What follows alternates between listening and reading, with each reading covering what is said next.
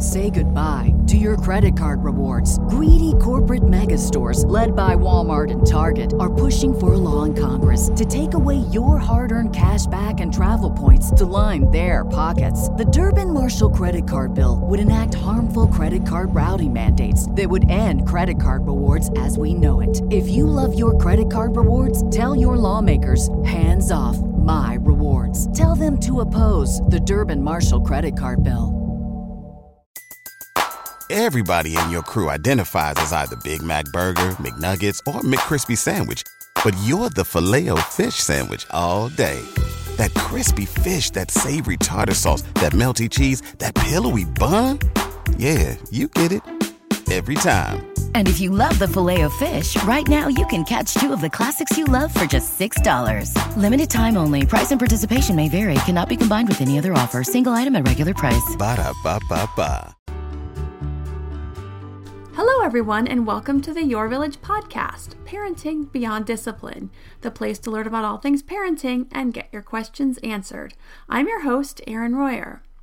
So one of my goals since starting this podcast has been to make it a call-in as well as a write-in show, because I think so much is missing in some of these scenarios when I can't ask questions and have some back and forth dialogue. So as my business slowly grows and I make goals and plans for the coming months and years that I can make as the growth allows me to accommodate, this is one of those things I really look forward to being able to do. The question for today is actually one such example. Well, it's relatively simple, and I can and will answer this simply. I also think there are some underlying things that also may make it more nuanced and individual. So it's also one that a lot of parents can relate to, myself included, regardless of the ages of your children on so many levels. Our own underlying perspectives and experiences will color how we view and interpret these scenarios, and I would love to be able to ask this mom some questions in order to be able to understand the more nuanced piece of this from her experience. So I'm also going to dive into this question a little bit deeper as well. But of course, a lot of this will be colored by my own experience, as well as my experience I've pulled and gleaned from working with other parents over the years. So Stacy asks, I'd really love your input on preventing a tantrum for an 18-month-old who is not speaking yet. My daughter is very bright, but she cannot communicate her needs yet, and I can see that it frustrates her as much as it does us. She has been very clingy to me for a few months now and throws a full tantrum when I cannot hold her or pick her up. I practice labeling her emotions, and I explain why I cannot hold her right this second, but she's having trouble moving on from the emotion. Distractions only help so long as I'm right beside her. I've listened to a few of your answers on tantrums and separation anxiety, but with her not having a lot of words yet, we're stuck. How can I help her navigate this until she's able to communicate with us? So first I'm going to give the simple answer, and then I'll get into diving beneath the surface. How I think a lot, if not every single one of us, can relate to this struggle on some level or another. Now, Stacy may just be asking a super simple question here, so that's why I'm going to give the simple answer, but there may be more to it, so that's why I'm going to dive in also. And also, I think it's great for any other parents who may be struggling with something like this, who have things that are more nuanced or underlying these types of struggles with their own kids. So that's why another reason why I'd like to delve into it a little bit deeper. So as far as working with a child or toddler who is not yet able to communicate and is getting frustrated, I highly recommend teaching some sign language for basics like common foods, toys, and needs and emotions like water, up, food, more, love, sad, bottle, bed, tired, etc. This gives them an opportunity to learn to communicate with you without having to cry, fuss, grunt, point, and get frustrated, etc. It helps make connections in the language centers of the brain also. So when you speak to your toddler or baby, you would both say the word and use the sign. My oldest first word was food, and I only knew he was saying food because he was also using the sign at the same time along with the word, because he actually said oof. So the sounds were actually backwards, the oo with the f sound at the end instead of the f sound at the beginning of the word. His second word was more, and he still loves food today. And all three of the kids always laugh when I tell that story. So more food was the first sort of sentence he put together, but he was putting it together with sign language and then sort of using his his own sounds behind it, which I never would have guessed, again, without the sign language behind it.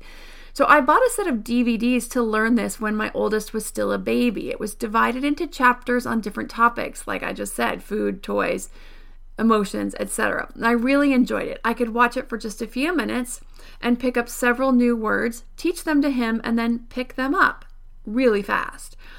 So it does make communication much easier for both infant, toddler, and their parent. You can start this pretty early. I think we started, I want to say 8 or 9 months, because he said his first word at 10, and I know he was doing the sign language before that. So maybe he was about 9 months. But anyway, so this may cut down on some frustration in some of these situations. However, I don't think it's just her lack of communication that's causing the distress.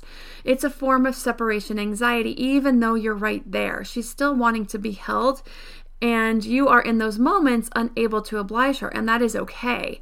But because you're right there and she wants to be held, but she has to stay on the floor, she's just getting a little frustrated about that part. So in a previous podcast, I discussed the pull for toddlers between autonomy and security, and how meeting the need for security within reason, always within reason. You don't have to drop everything every moment of the day. You shouldn't be expected to do that. But this is what builds their confidence in autonomy. So toddlers will run the spectrum of being super clingy to super independent, and this entire spectrum is very normal. So 2 of my kids went through the very normal bouts of separation anxiety. And my youngest son, Chandler, the twin, only protested 1 time at drop-off. It lasted 30 seconds and then he was done. It was fine. That was literally the 1 time he ever had any separation anxiety. Otherwise, he was the toddler you'd drop off and he'd be like, "See you later." And I think most other parents thought this was a dream, which I guess it probably was, but I was actually a little hurt that he was never sad to see me leave. But he's also the loveliest kid of all 3 of them. At 8, he still loves to sit on my lap, always wants to hug and snuggle, and says, "You're the best mommy in the world," almost every day. So the point of this is you just never know. Just because a toddler is super clingy now or is very independent now doesn't mean he or she won't become very independent later, or won't be super affectionate if they're super independent now. Another option, if this works for you, is a carrier of some sort that will allow you to hold or keep her close even when you have things to get done.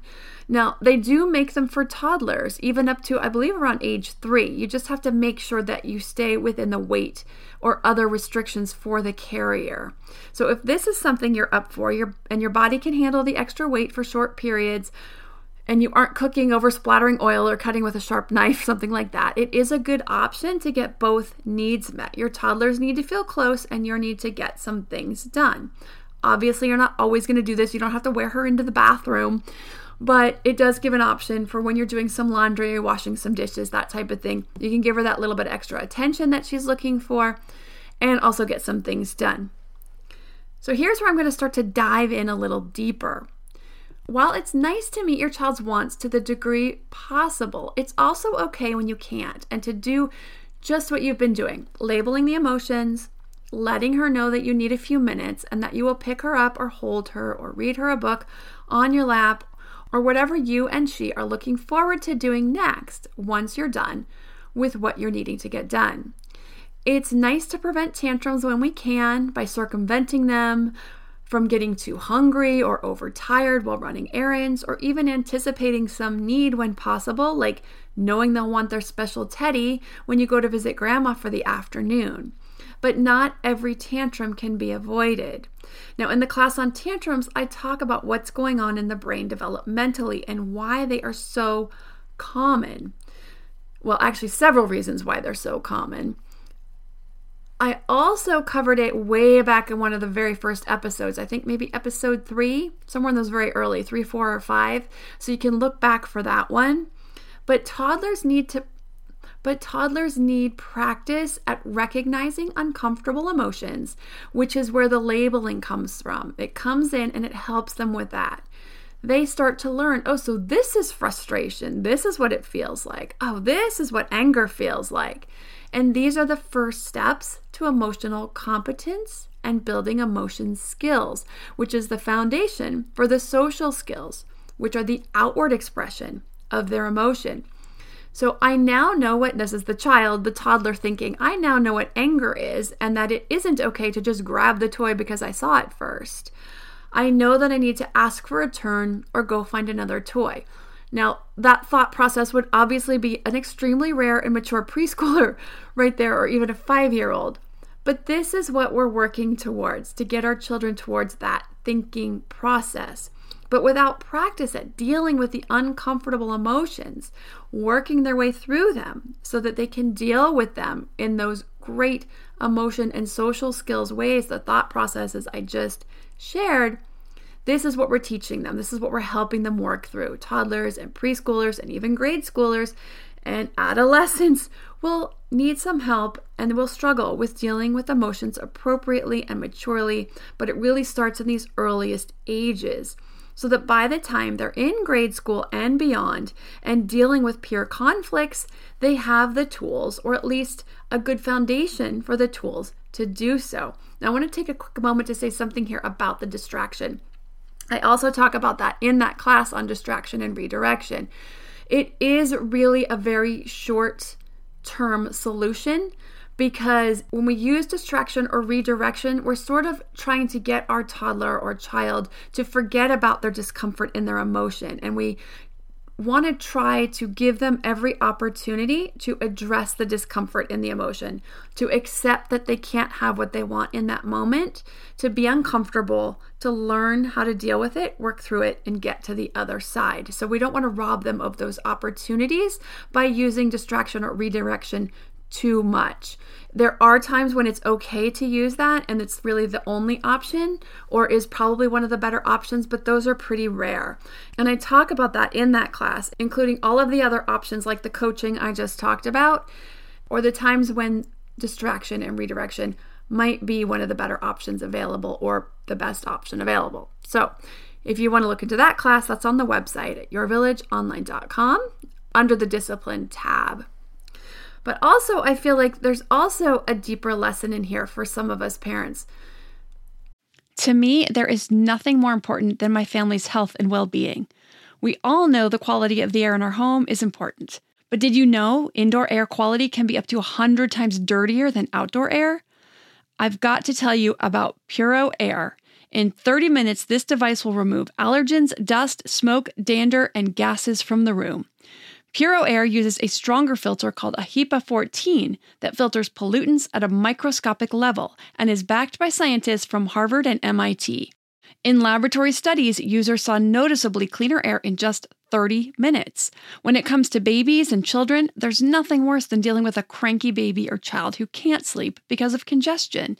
Air purifiers can help reduce congestion and improve immune system function to fight those winter colds and flus. I use my Puro Air purifiers to clean the air in my home, especially in our bedrooms while we sleep. It has a quiet, relaxing hum and cleans the air from pet dander, allergens, viruses, dust, mold, odors, and contaminants. It has 4 levels: low, medium, high, and sleep, and 4 different timer options so you can customize it to your home and your needs. Check out Puro Air at getpuroair.com. That's GETPUROAIR.com. Puro Air is the only air filter that uses a HEPA 14 filter. That's getpuroair.com. Hey, Parenting Beyond Discipline listeners. Ready to create a home that fosters love, warmth, and style? Look no further than Home Threads, your partner in crafting a nurturing environment. At homethreads.com, explore a thoughtfully curated collection of furniture designed for families who believe in positive parenting. From cozy reading nooks to durable playroom essentials, our pieces are crafted to enhance your parenting journey. Home Threads has an incredible selection of furniture, decor, and accessories like throw pillows, blankets, to snuggle under for family movie nights or reading time that helps you create the warm, cozy home that is the foundation for happy family memories. I love all the great pieces I've gotten from Home Threads to finish the look in my home. Gorgeous yet durable and cozy accent throw pillows, blankets, and some really cute wall decor. I have an ocean theme throughout my downstairs, so I got a couple of really great wall pieces to finish that look, and some picture frames for the family photos. Visit homethreads.com/parenting today and get a code for 15% off your order. That's homethreads.com/parenting to get your code for 15% off your order, because great parenting deserves a great home. Home Threads. Love where you live. So I'm going to try to attempt to go deeper and see where it leads, and hopefully I won't just end up rambling on. But these are some experiences that I still have. I think all of us as parents can relate to this feeling of helplessness or this pull to try and fix things when our kids are upset. We find ourselves trying to balance our needs with their needs. Like in these types of instances, I need to get things done, but my child is upset. I'm trying to get dinner on, but she wants my attention. Or one I've struggled with our oldest is my strong desire or need to teach him an important life lesson, which means he needs to go through these uncomfortable emotions with this pull as his mom to support him in his struggles. And I'll talk more about that in just a few minutes, but there's two very different scenarios going on here, but I think they overlap in that we as parents want to protect our kids. We want to be the soft place to land, to make their childhood as comfortable as possible. And there's a fine line between protecting them and being a safe place and yet going overboard in ways that we don't prepare them for life's disappointments. So then we aren't doing them or the people who have to deal with them in the future any favors. So we want to just be careful and we want to be aware of that line. So these early days, when we do have to try to balance a need to get things done or even just a need to get a moment to ourselves with their need or desire for some more attention, are these first tests. What is that line? Because the guilt kicks in, right? And all those things in our heads, they're only little ones. The mess can wait. They start to stir us up. But the truth is, yes, they are only little ones. And yes, the mess can wait. But dinner also has to get made, and clothes have to get washed, and we have to work to pay bills, or we have to go to the bathroom, right? So we can't hold them every single second they want. So we have to do our best to balance these conflicts. We do the best we can to give as much as we can. So long as we do this, and when we have to set a boundary to get things done, or because there's more than one kid, we set the boundary and that's all okay. It's an important lesson that we can't always have what we want at the exact moment we want it. Now, the struggle I've been having with our oldest is that he struggles with seeing his part, his responsibility and outcome. So there was one afternoon a few weeks ago where it was his turn to empty the dishwasher. We also let him play his Xbox for an hour when he gets home from school before he goes to swim practice for 2 hours. But this day, he needed to do the dishwasher first. And he got very upset because he felt like it was going to cut into his game time.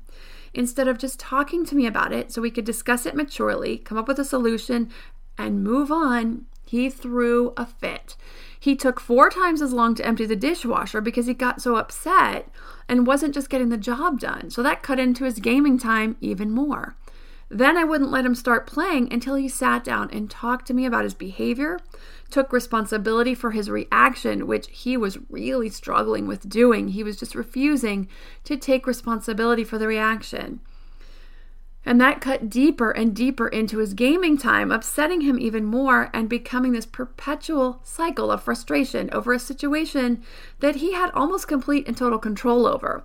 He chose to overreact instead and then continue the reaction.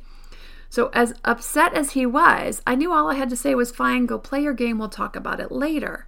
But I couldn't do that. I knew I couldn't, because then I wouldn't be helping him learn a lesson that he really struggles with.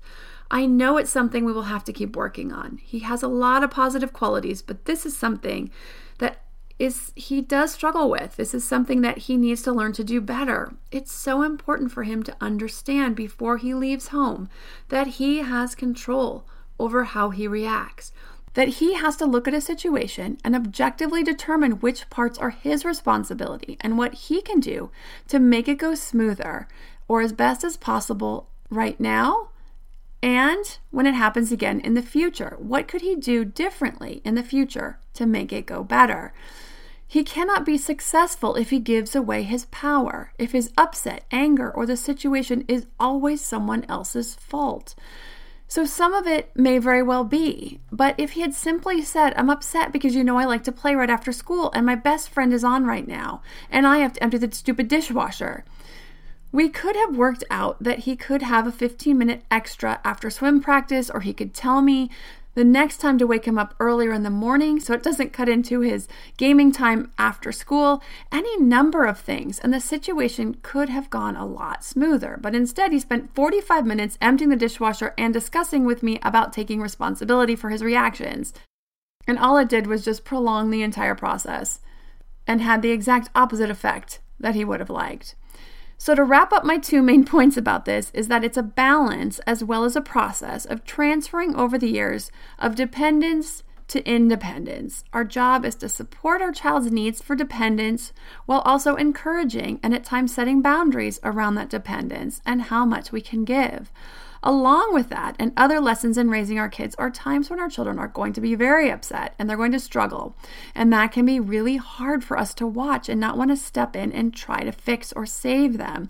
Our hearts want to give in sometimes and just give them what they want, but we wouldn't be doing them any favors or helping them have the experience they need to have to learn to be the people they can and need to be in order to be happy and successful in the world.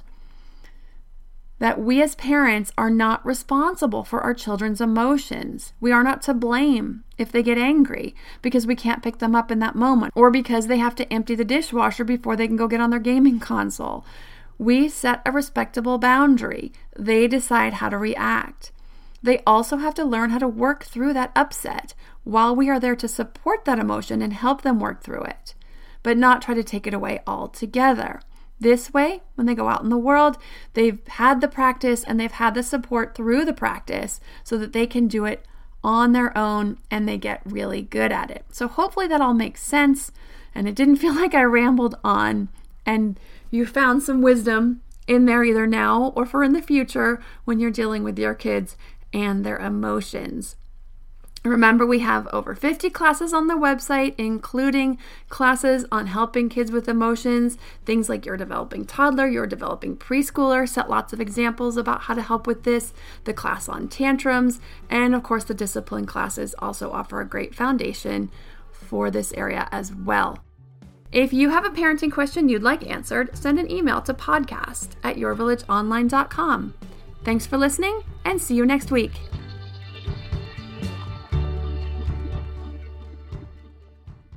Say goodbye to your credit card rewards. Greedy corporate mega stores, led by Walmart and Target, are pushing for a law in Congress to take away your hard-earned cash back and travel points to line their pockets. The Durbin-Marshall credit card bill would enact harmful credit card routing mandates that would end credit card rewards as we know it. If you love your credit card rewards, tell your lawmakers, hands off my rewards. Tell them to oppose the Durbin-Marshall credit card bill.